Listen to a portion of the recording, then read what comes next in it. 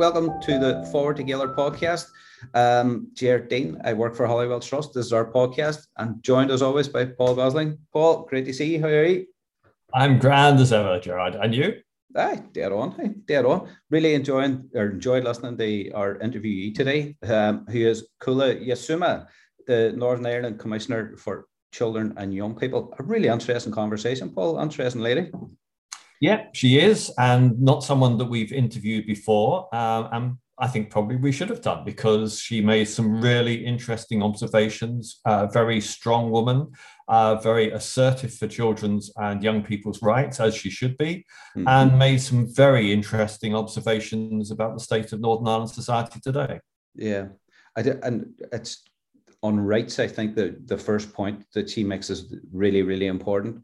I love the phrase that she used where she said we should see children as human beings, not human becomings, and treat them for the people that they are right now. And this has to be, we have to take a rights-based approach to dealing with them. The other thing that I really enjoyed, Gerard, was Kula's focus on the fact that once children are in school, a lot of their development has already taken place. We can't leave things just to schools to sort out problems.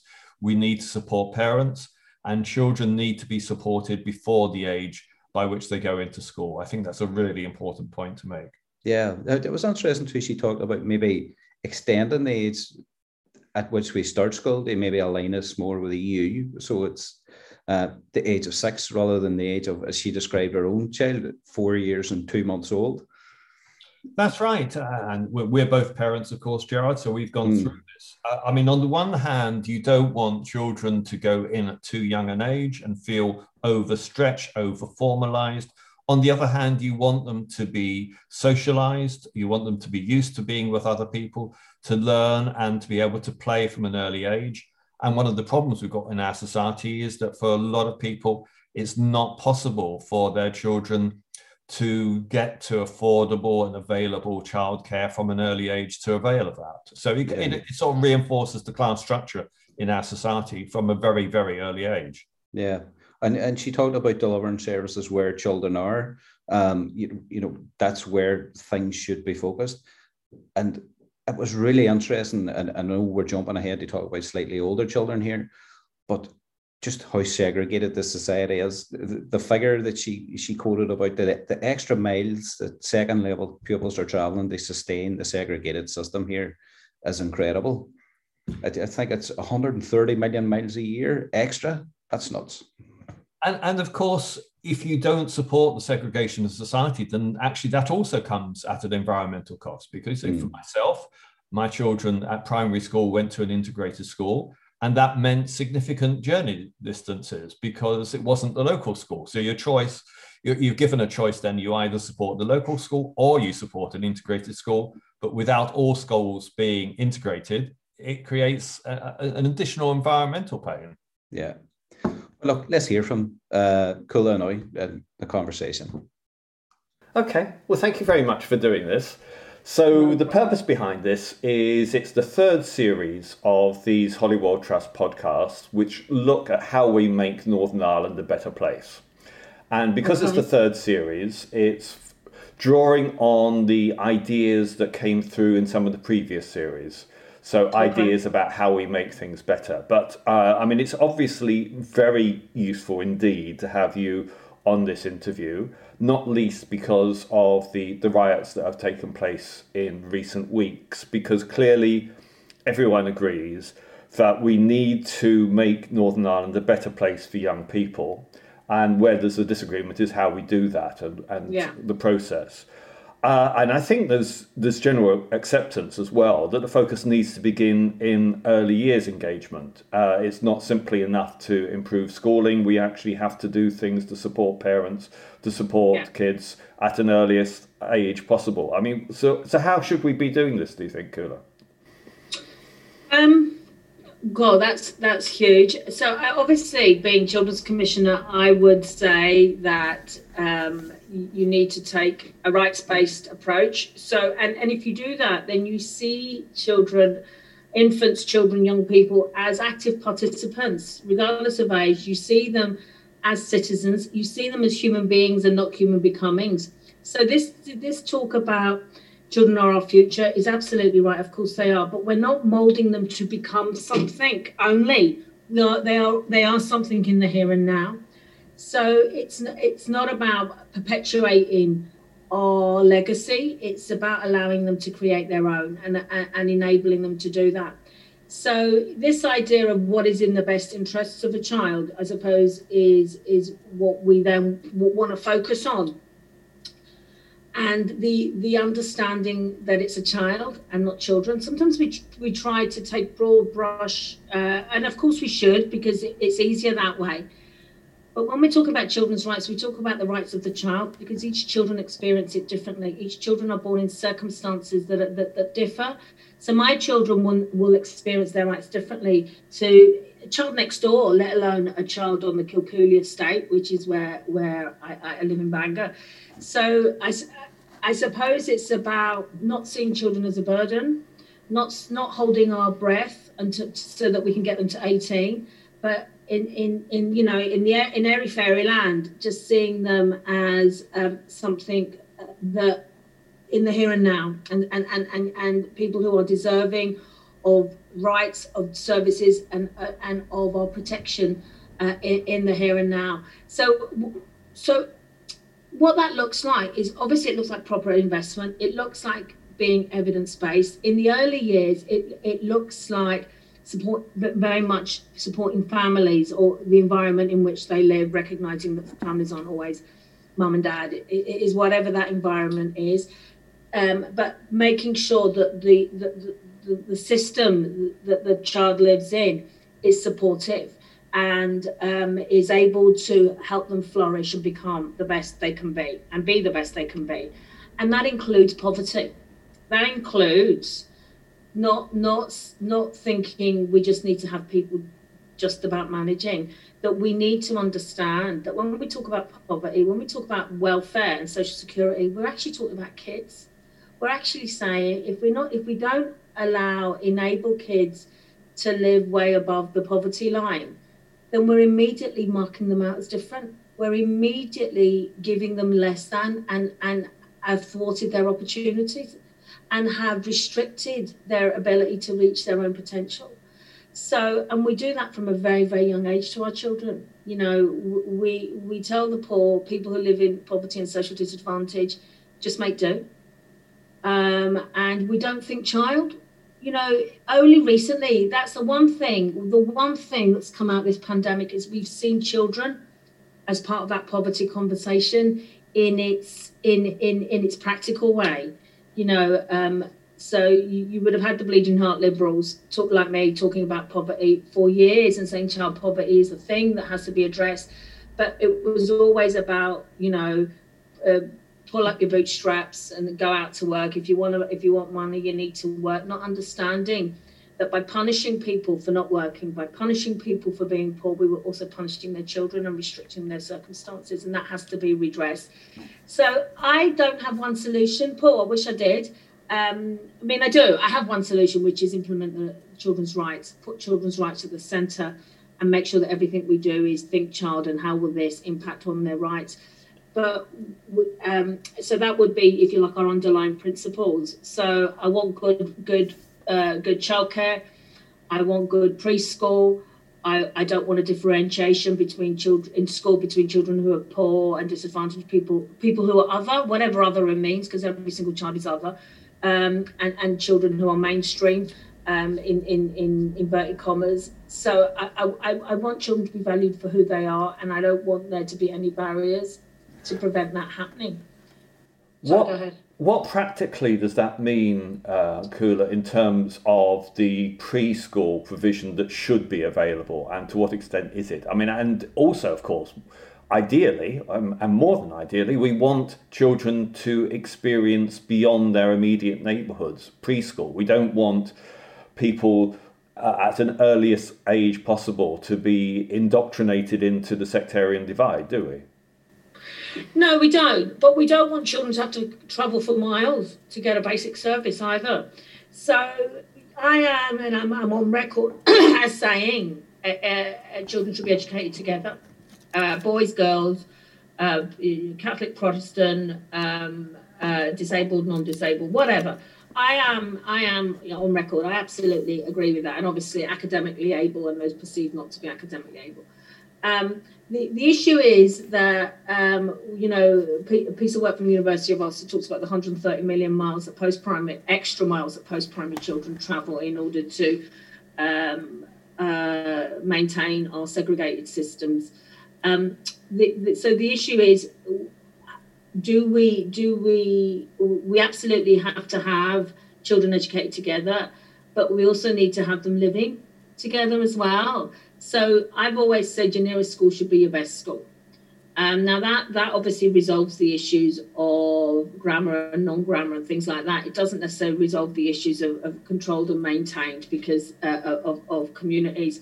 So whilst I think it's right in the short term for children maybe to have to travel a little bit if we go to a fully shared integrated system, we need to remember that we're not going to fix Northern Ireland by educating our children together. And that frustrates me quite a lot. The future will be fine if only we could get our kids to get on better. That is not the case, because we do things for our children, and but we have the adult system and all our structures and processes are bobbing along in their same way, using the same narrative that they've always used. So stop putting the burden of adult problems on children. They're part of the solution, but they're not they're part of arriving at the solution, but they're not the only. It can't just be about them. It has to be about the rest of us as well. Anyway, that's not the question you asked me. To go back, to what extent are we providing the preschool support that we should be? We're not providing. We don't have sufficiently good childcare in Northern Ireland. We don't have a sufficiently affordable childcare in Northern Ireland. So that, the 30 hours they have across the water is as long as it's 30 hours of good quality childcare that makes parents comfortable. So we absolutely have to get that sorted. Is it? I mean, I also think we send children to school too young. Far too young. We should be looking at age 6 to 7 as they do on the continent. So that what we call preschool, so 3 to 6 should be about social skills, should be about confidence, should be about self-esteem, should be about understanding how to engage with others, all those things. So good early years, but that also says to families and parents, what is it you need? How can we support? How can we help? Do you need any help? Often parents are best left getting on with it. Is really important for parents who are struggling, parents who have mental health issues and so on. We need to have an open conversation with them about what they need and respond to them accordingly. So all those things need to happen, and unfortunately they happen in a very piecemeal way. But the other thing is that if we do that in the early years, then when they need to go into an education system that's able to continue that and not shut it down, because it then becomes about learning, about academia, which is that's why I sent my kids to school, so that they could learn things. I also sent them to school so they could come out as more rounded human beings, and for the school to make up for my crap parenting. But that sometimes that doesn't happen in some schools in Northern Ireland. What happens? It all becomes about a test here or a subject there, and we don't follow through on nourishing the whole child and on developing the whole child. And I'm not just talking about mental health and well-being projects and processes, and of course they're important. I'm talking about drama, I'm talking about sport, I'm talking about music, and I'm talking about just enabling a child to express themselves and making that okay.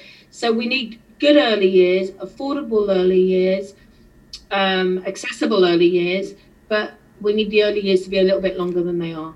Because sending a kid to school at 4 years and 2 months is far too young, as I did with my eldest, is far too young. Now, she flew through school, but I was reminded constantly by teachers that she was not the norm, that children who go to school so young, you can often tell that they're struggling. So there's a lot to be done. But you've also touched on another important point there, Kula, which is that it feels to me as a parent as if quite often within the schooling system, the culture is to get the children to conform rather than to help them to learn to be themselves and be confident in themselves. I mean, how do we change that culture? And of course, it's not a culture that's across all schools, but it does feel as if it's there in some schools. Across school teachers, and I genuinely think schools and school staff, teachers, classroom assistants, and everyone want children to be the best they can be. But they also want to prepare them for a world that it can be quite horrible at times. So you can understand why they're saying you need to be a bit more like this. You need to get this. You need to do it that way. So it is that balance, Paul, because I absolutely want children to survive the world, but the world's not always great. So we want them to change it as well. So it is about how do we support children to be true to themselves, true to who they are, true to their own aspirations, and make sure they have the values and aspirations that mean that they can respect and be compassionate to others too, but also be able to navigate the world as they work to change it. So it's quite a tall ask. We're asking of schools, but sometimes our concentration, and we've seen it in the restart coming back, our concentration on academic success sometimes puts all that on the back burner, and sometimes that back burner is so far away from reality that they never get around to it. And that's the heartbreaking thing. It is the kid who I love going into schools and going into the assembly, and all the young people are brilliant. They're all of them are brilliant. But you see the one with the pink hair in the back who snarls at you? They're the one I want to talk to, because I think, and actually they won't give me the time of day because I'm just not cool enough for them. But that individualism is just a fabulous thing. But too many people, including parents, are frightened for their child who's the individual, and because they don't want them to suffer in this cruel world sometimes. So it is how we make it okay for every single child to be themselves and to be individual, whether that means they dress up the same as everybody else or whether that means that they don't. It's that it's a positive choice that they have made rather than a choice that they have made born out of survival. That's not. I'm not being very practical here, am I? But I mean, list of solutions. Well, but it's the point, of course, isn't it? With all things, that it's the culture that is the most difficult thing to change rather than structures. I mean, but structurally, Absolutely. How else should schools change? So I think schools, and I genuinely think this independent fundamental review of education could be our way forward. So as what I've said, the nearest school should be the best school. It should be able to educate all children. We shouldn't be and it should be an open curriculum that of course does academic subject, but that also enables children to have their voice and to be listened to around what's going on. So we are looking at one education system in Northern Ireland, not the 6 or 7 that we have currently. Our primary schools are not bad, to be fair, Paul. They're not bad at all. As systems, I think they do the best. Children's voices and children's participation, they have that space to be able to be broader in their curriculum and what have you. They need proper funding to be able to do that. There's a fundamental issue. They need more services to be able to meet the additional needs that children bring earlier on, rather than waiting until they get onto some list and then services are bought in. By then the children have been waiting too long. It's our post-primary system that needs fundamental review, investment, and we need not to have this idea of that a good school is a school that where your child that gets 10 A stars, where most children get 10 A stars. 10 A stars are fabulous. If my kids got 10 A stars, I would be so happy. But that can't be the only measure of success. And the biggest problem seems to be working class boys in the early years of post-primary education. Am I right? The biggest problem is working class boys, is also children from the traveller community. It's also children who are care experienced. So, but it's because at age 11, one of the reasons is that, and there are many reasons, particularly around working class boys, why we think that, why they think that is. But because at age 11, we tell some children you're good enough, you're not good enough. You not that you're consigning them, because the schools they go to are fabulous and work really, really hard, but you've sent them a very clear message. We just narrowed what we think you can achieve at age 11. Seriously. So there is something we absolutely need to focus on making sure every single child meets their potential.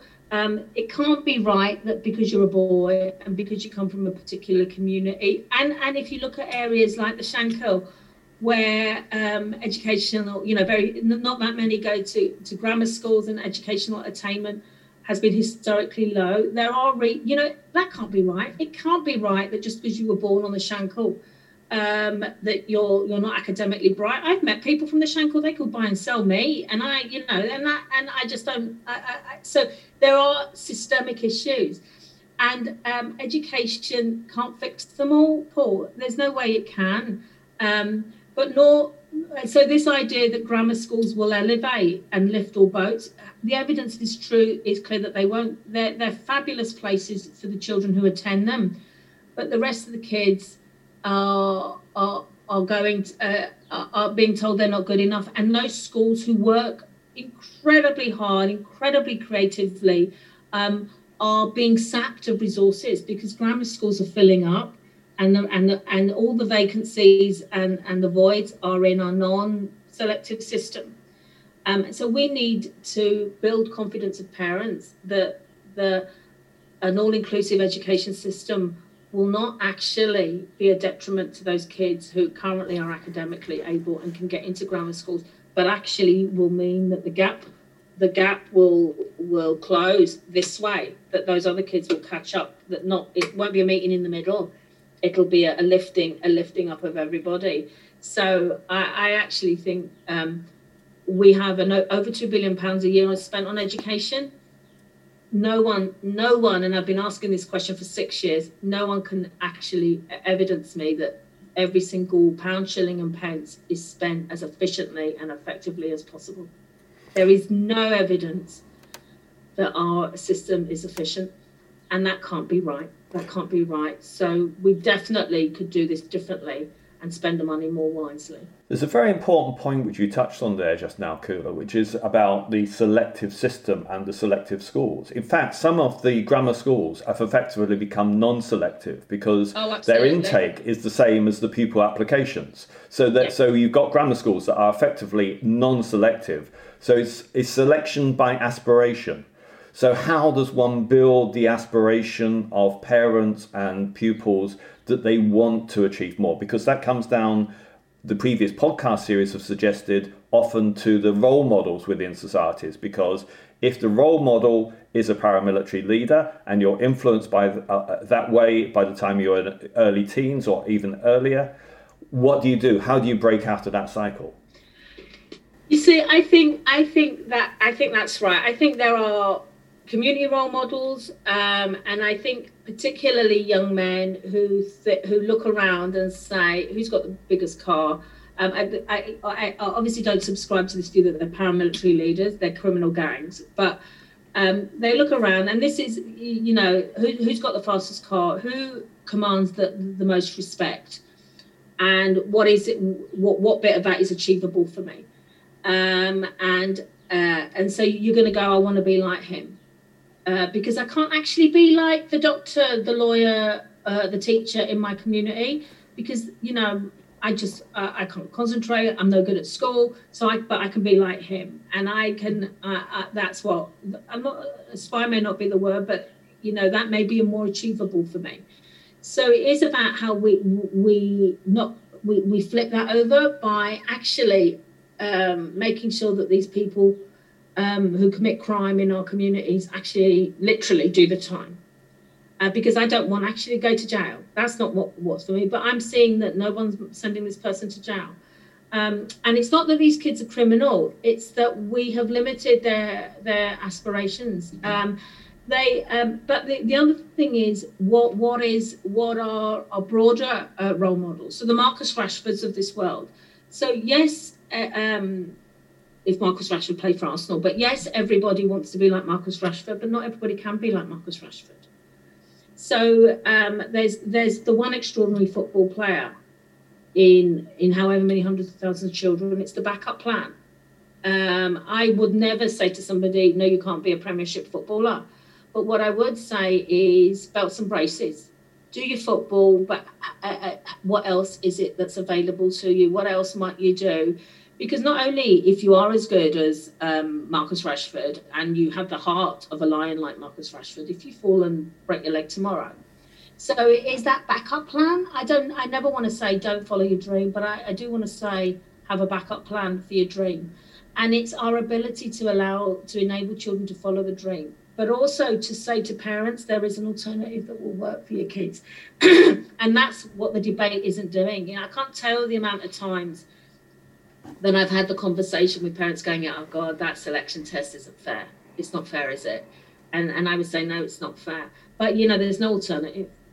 There's no alternative. So I'm just going to have to put my child through it. And so what we need to do is have that conversation and say there is an alternative. And here's the evidence for the alternative. And what do you think about that? And how can we move that forward? There is enormous support amongst parents because they don't know what is different, and because we've told them that academic selection is the great leveler. The evidence is telling us that's not the case. So we do need that community, which is why I'm saying I have great hopes for the fundamental review that the minister is progressing, coming out of a new decade, new approach. We absolutely have to have that in Northern Ireland. We need to bring people with us, people like me who think we have the answers. If I turn around and there's only the usual suspects with me, or I'm following them, then that's no good. That's no good. We need to make sure we have everyone on with us, and we need to be able to have those conversations and for our beliefs and values and our statements to stand up to that scrutiny and to be able to stand behind them. Again, like I said, I'm sorry, this is, like I said, very woolly and aspirational and all pie in the sky, but I suppose I, as Children's Commissioner, what I want is to see how children's rights can become a reality by making them the frame by which we do our work.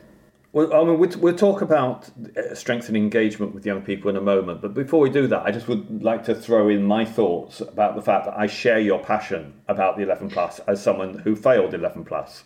And in a sense, I think when you're talking about a backup plan, that's an important point, because for many pupils, having not got through the selective system, becoming a professional footballer was the backup plan. And then it's like a double kick in the teeth when not only did you not get into a grammar school, but also you didn't become a professional footballer. So the question is, how do you engage, in particular, boys? Because at least where I am in Derry, the non-selective girls' schools are absolutely excellent and do really good service for the girls, and the girls remain committed for the most part and have really good outcomes. But how do you have a process of engagement with working class boys to actually help them develop and bring them through into adulthood?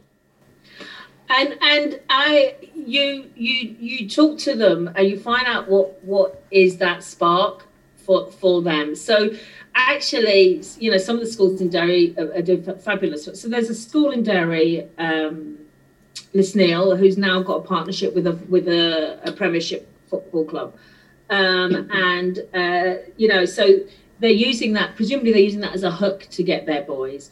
They're also there. It's also about like I said, sparking the boys, and I don't want to hold girls back, because girls have worked really hard to get to where they are. So it is about how we can say this is for you as well, but also understanding where the career opportunities are for boys. You know, it's all this thing about deindustrialization. As our community across the UK and has deindustrialized, then the apprenticeships and the jobs that people like my husband could have walked into in the 60s and 70s have gone. You know, you can't just walk in and take your pick as a 16 or 70-year-old or apprenticeship or job in the factory or wherever that they've gone. So it's about sending the message from through our parents and through our society that the education not necessarily is the golden ticket, but can be the ticket, and that education isn't just about university. But if you want to go to university, it's there for you, but it's about so many other things, which is, again, going back to my point about education being more than just academic subjects. So it is about what is it that makes boys click, and viva la difference. I don't want boys and girls to be the same, or if young people don't identify as either, they're not the same. You know, you so it is about saying what interests you, and the other thing is they're not trying the one thing and saying, well, he wasn't interested in that, so this really annoys me. This one size. Well, we have an alternative program, and they didn't like it. So what will we do? Well, why, you know, he try that you should have a range of things. You should also say, you know, be guided by what sparks for those boys. So I'll be really interested to see how, for example, the Leeds United partnership with Lisneal works out in Derry. You know, some of the other sporting partnerships other schools have got will work out. But it is about saying to boys, this is for you too, and how can we make this work for you, and understanding where boys are coming from and not giving up. Never, ever, ever give up on a child.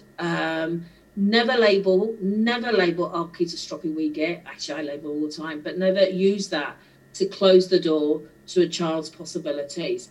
And letting them know that whatever they push back, that you're there with them. You're there with them and for them, and will stay with them until, you know, time runs out. And I think you're right that Lisneal College is a really excellent case study in the turnaround of a school. And if anyone's listening to this who's unaware of the experience of Lisneal, it is actually something that others can perhaps look at. Before we go, Akula, the other thing that comes from this is that school is not simply the only experience that teenagers have. And the other question is how broader society can engage with teenagers as they evolve through adulthood, and how we can both democratically engage, how we can strengthen their community engagement. What are your thoughts about that?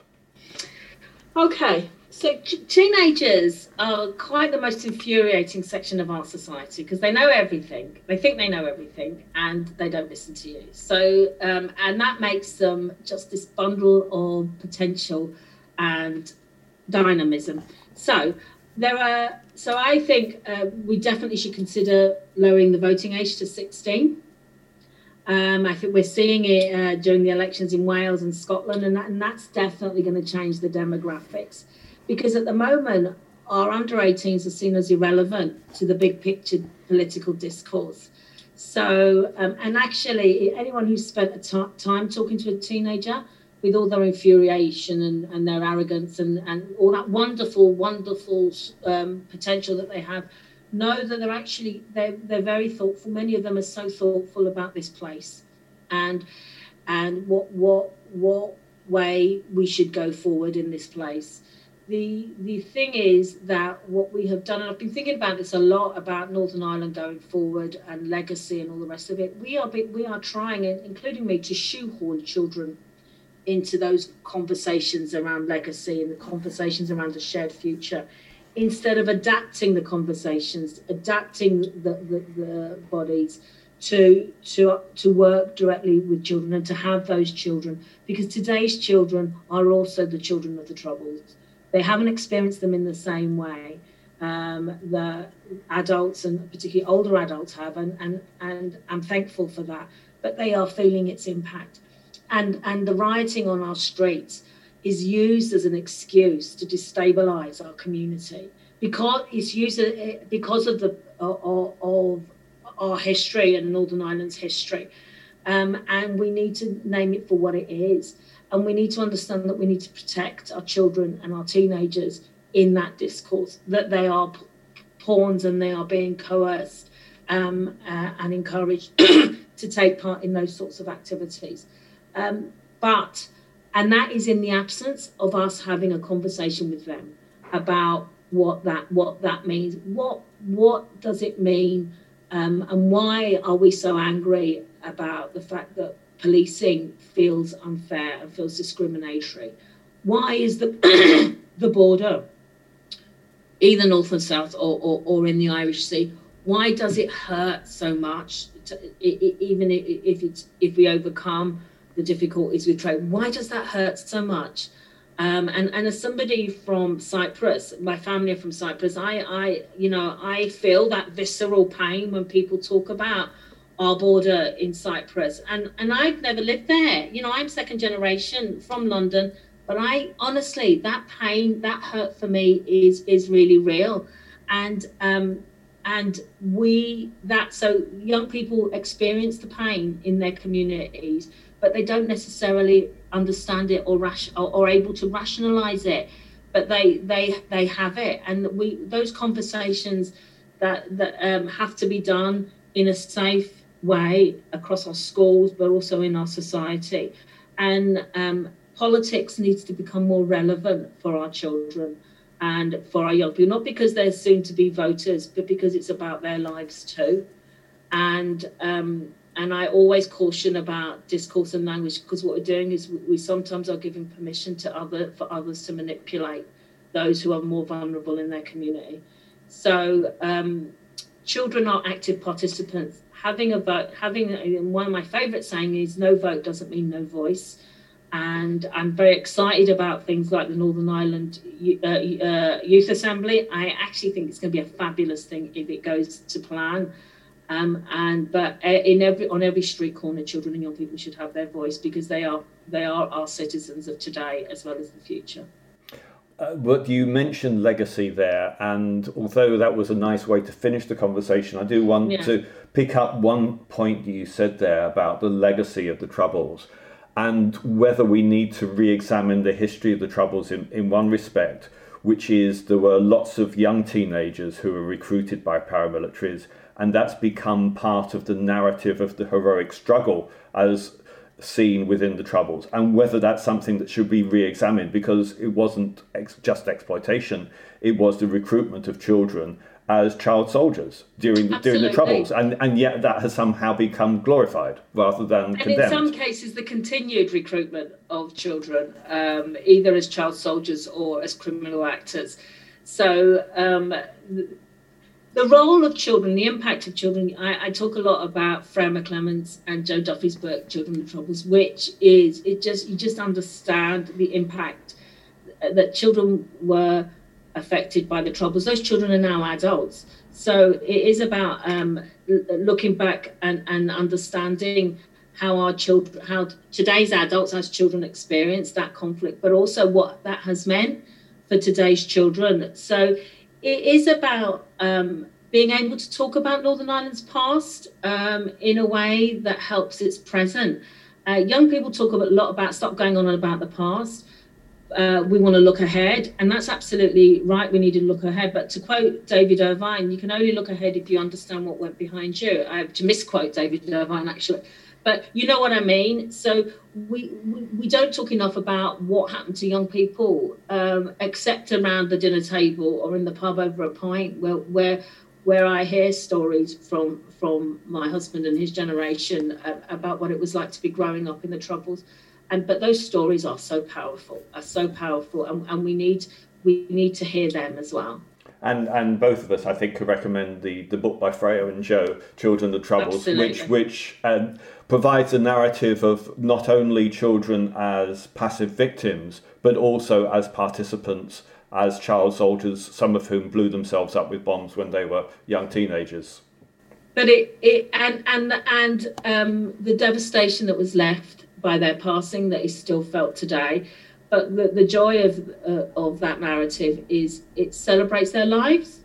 You got to know the essays in between are absolutely amazing, but the wee vignettes on every single child's life, it celebrates their life and helps you feel a smidge of the pain that their families continue to feel to this day, bearing in mind that the first child died in 1969. So yeah, absolutely. We must never brush under the carpet what happened to our children during the conflict and what's happening to our children now as a result of it. Kula, thank you very much indeed. That's very, very positive. Thank you very much. Thanks. You. Okay, that was the conversation with Kula there.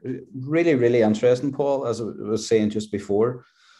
I really liked that she was talking about schools not as places of simply academic achievement, but places where we should be producing well-rounded individuals who feel happy in expressing themselves. That's what education should be about. That's right. And it is really frustrating that actually too much of school is about getting children through exams rather than helping them to develop as individuals, to be rounded individuals. Yeah. And coming from Kula and her recent comments, particularly around the transfer test, I think it comes as no surprise, where she talks about the fact that she's not a fan of it. And she also talks about how where you're born might determine how well you get on in your academic career. These things are just crazy, aren't they, Paul? Well, absolutely. I mean, I'm certainly not a fan of the transfer test as someone who failed my 11 plus a long time ago. I mean, it does feel not just an arbitrary system, but because I can understand why people like Peter Robinson have said over the years that the transfer test, the old 11 plus, gives people from a deprived background the opportunity to get to grammar school and advance. Because I think at his time, when he got through the system, it did. But what's happened over the years is that parents pay for additional schooling. Not all schools help to get through the 11 plus, some do. And so it's not a level playing field. It's an advantage that people, the children whose families come from more affluent backgrounds, they have the advantage. And that really does feel very unfair. Yeah, and she mentioned making children feel like failures at 11 years of age just can't be healthy for any society. Just to talk to, and you were questioning her about young men, particularly young men from working class areas, and how they are influenced and the need for positive influence and role models in their lives as well. Yeah, I mean, it's important that, to reflect on the fact that these series of podcasts is following on from previous podcasts, our previous series of conversations, Gerard. And one of the points that's being made is that really there's a lack of good examples, good influences in some communities where, if you like, the role model can be a paramilitary leader rather than someone who's come from a poor background and done well in society in the traditional ways of doing well in society. And I also quite took from what Kula was saying is that, in a sense, we should stop talking about paramilitaries. We should recognize that they're criminal gangs involved in criminality. And just because they claim to have some sort of political affiliation doesn't mean we should give them the credibility of recognizing that. I mean, they are, to a large extent, they are drug gangs. Yeah. And touching on the troubles and paramilitaries, Kula says it's really important to place young people within that conversation because it's their future too. They have been affected by the past, maybe not as directly as the generation before them, but they see the impact of it, and she's saying we need to make politics relevant to young people, maybe lower the voter age, get them more engaged and the conversation, because it's their future that's being decided here. And this touches on a point we talked about a bit earlier, Jared, about the idea that you use school to help people develop as individuals. And part of that is to understand the psychology of society in which they are. And actually, for many young people, they need to understand why their parents are the people they were, because of the impact, either directly or even perhaps the grandparents' experience of the Troubles, how that affects. I mean, I know personally, my grandfather fought in the First World War, and that had significant impacts on my family relationships. And I'm sure that children whose parents and grandparents experienced the Troubles, it must be very influential for their family experience as well. Yeah, yeah. Well, a really interesting conversation, Michaela. I'm sure we're going to come back and talk to her again at some stage in the future too. But thanks, Paul, for taking the time to meet with her. And thanks to Kula, obviously, for taking the time to meet with you. And so that's it for this episode. Thanks to everyone who supported. Thanks to the funders, the Community Relations Council for Northern Ireland. And remember to subscribe and share and like and all the rest. And we'll talk to you again soon.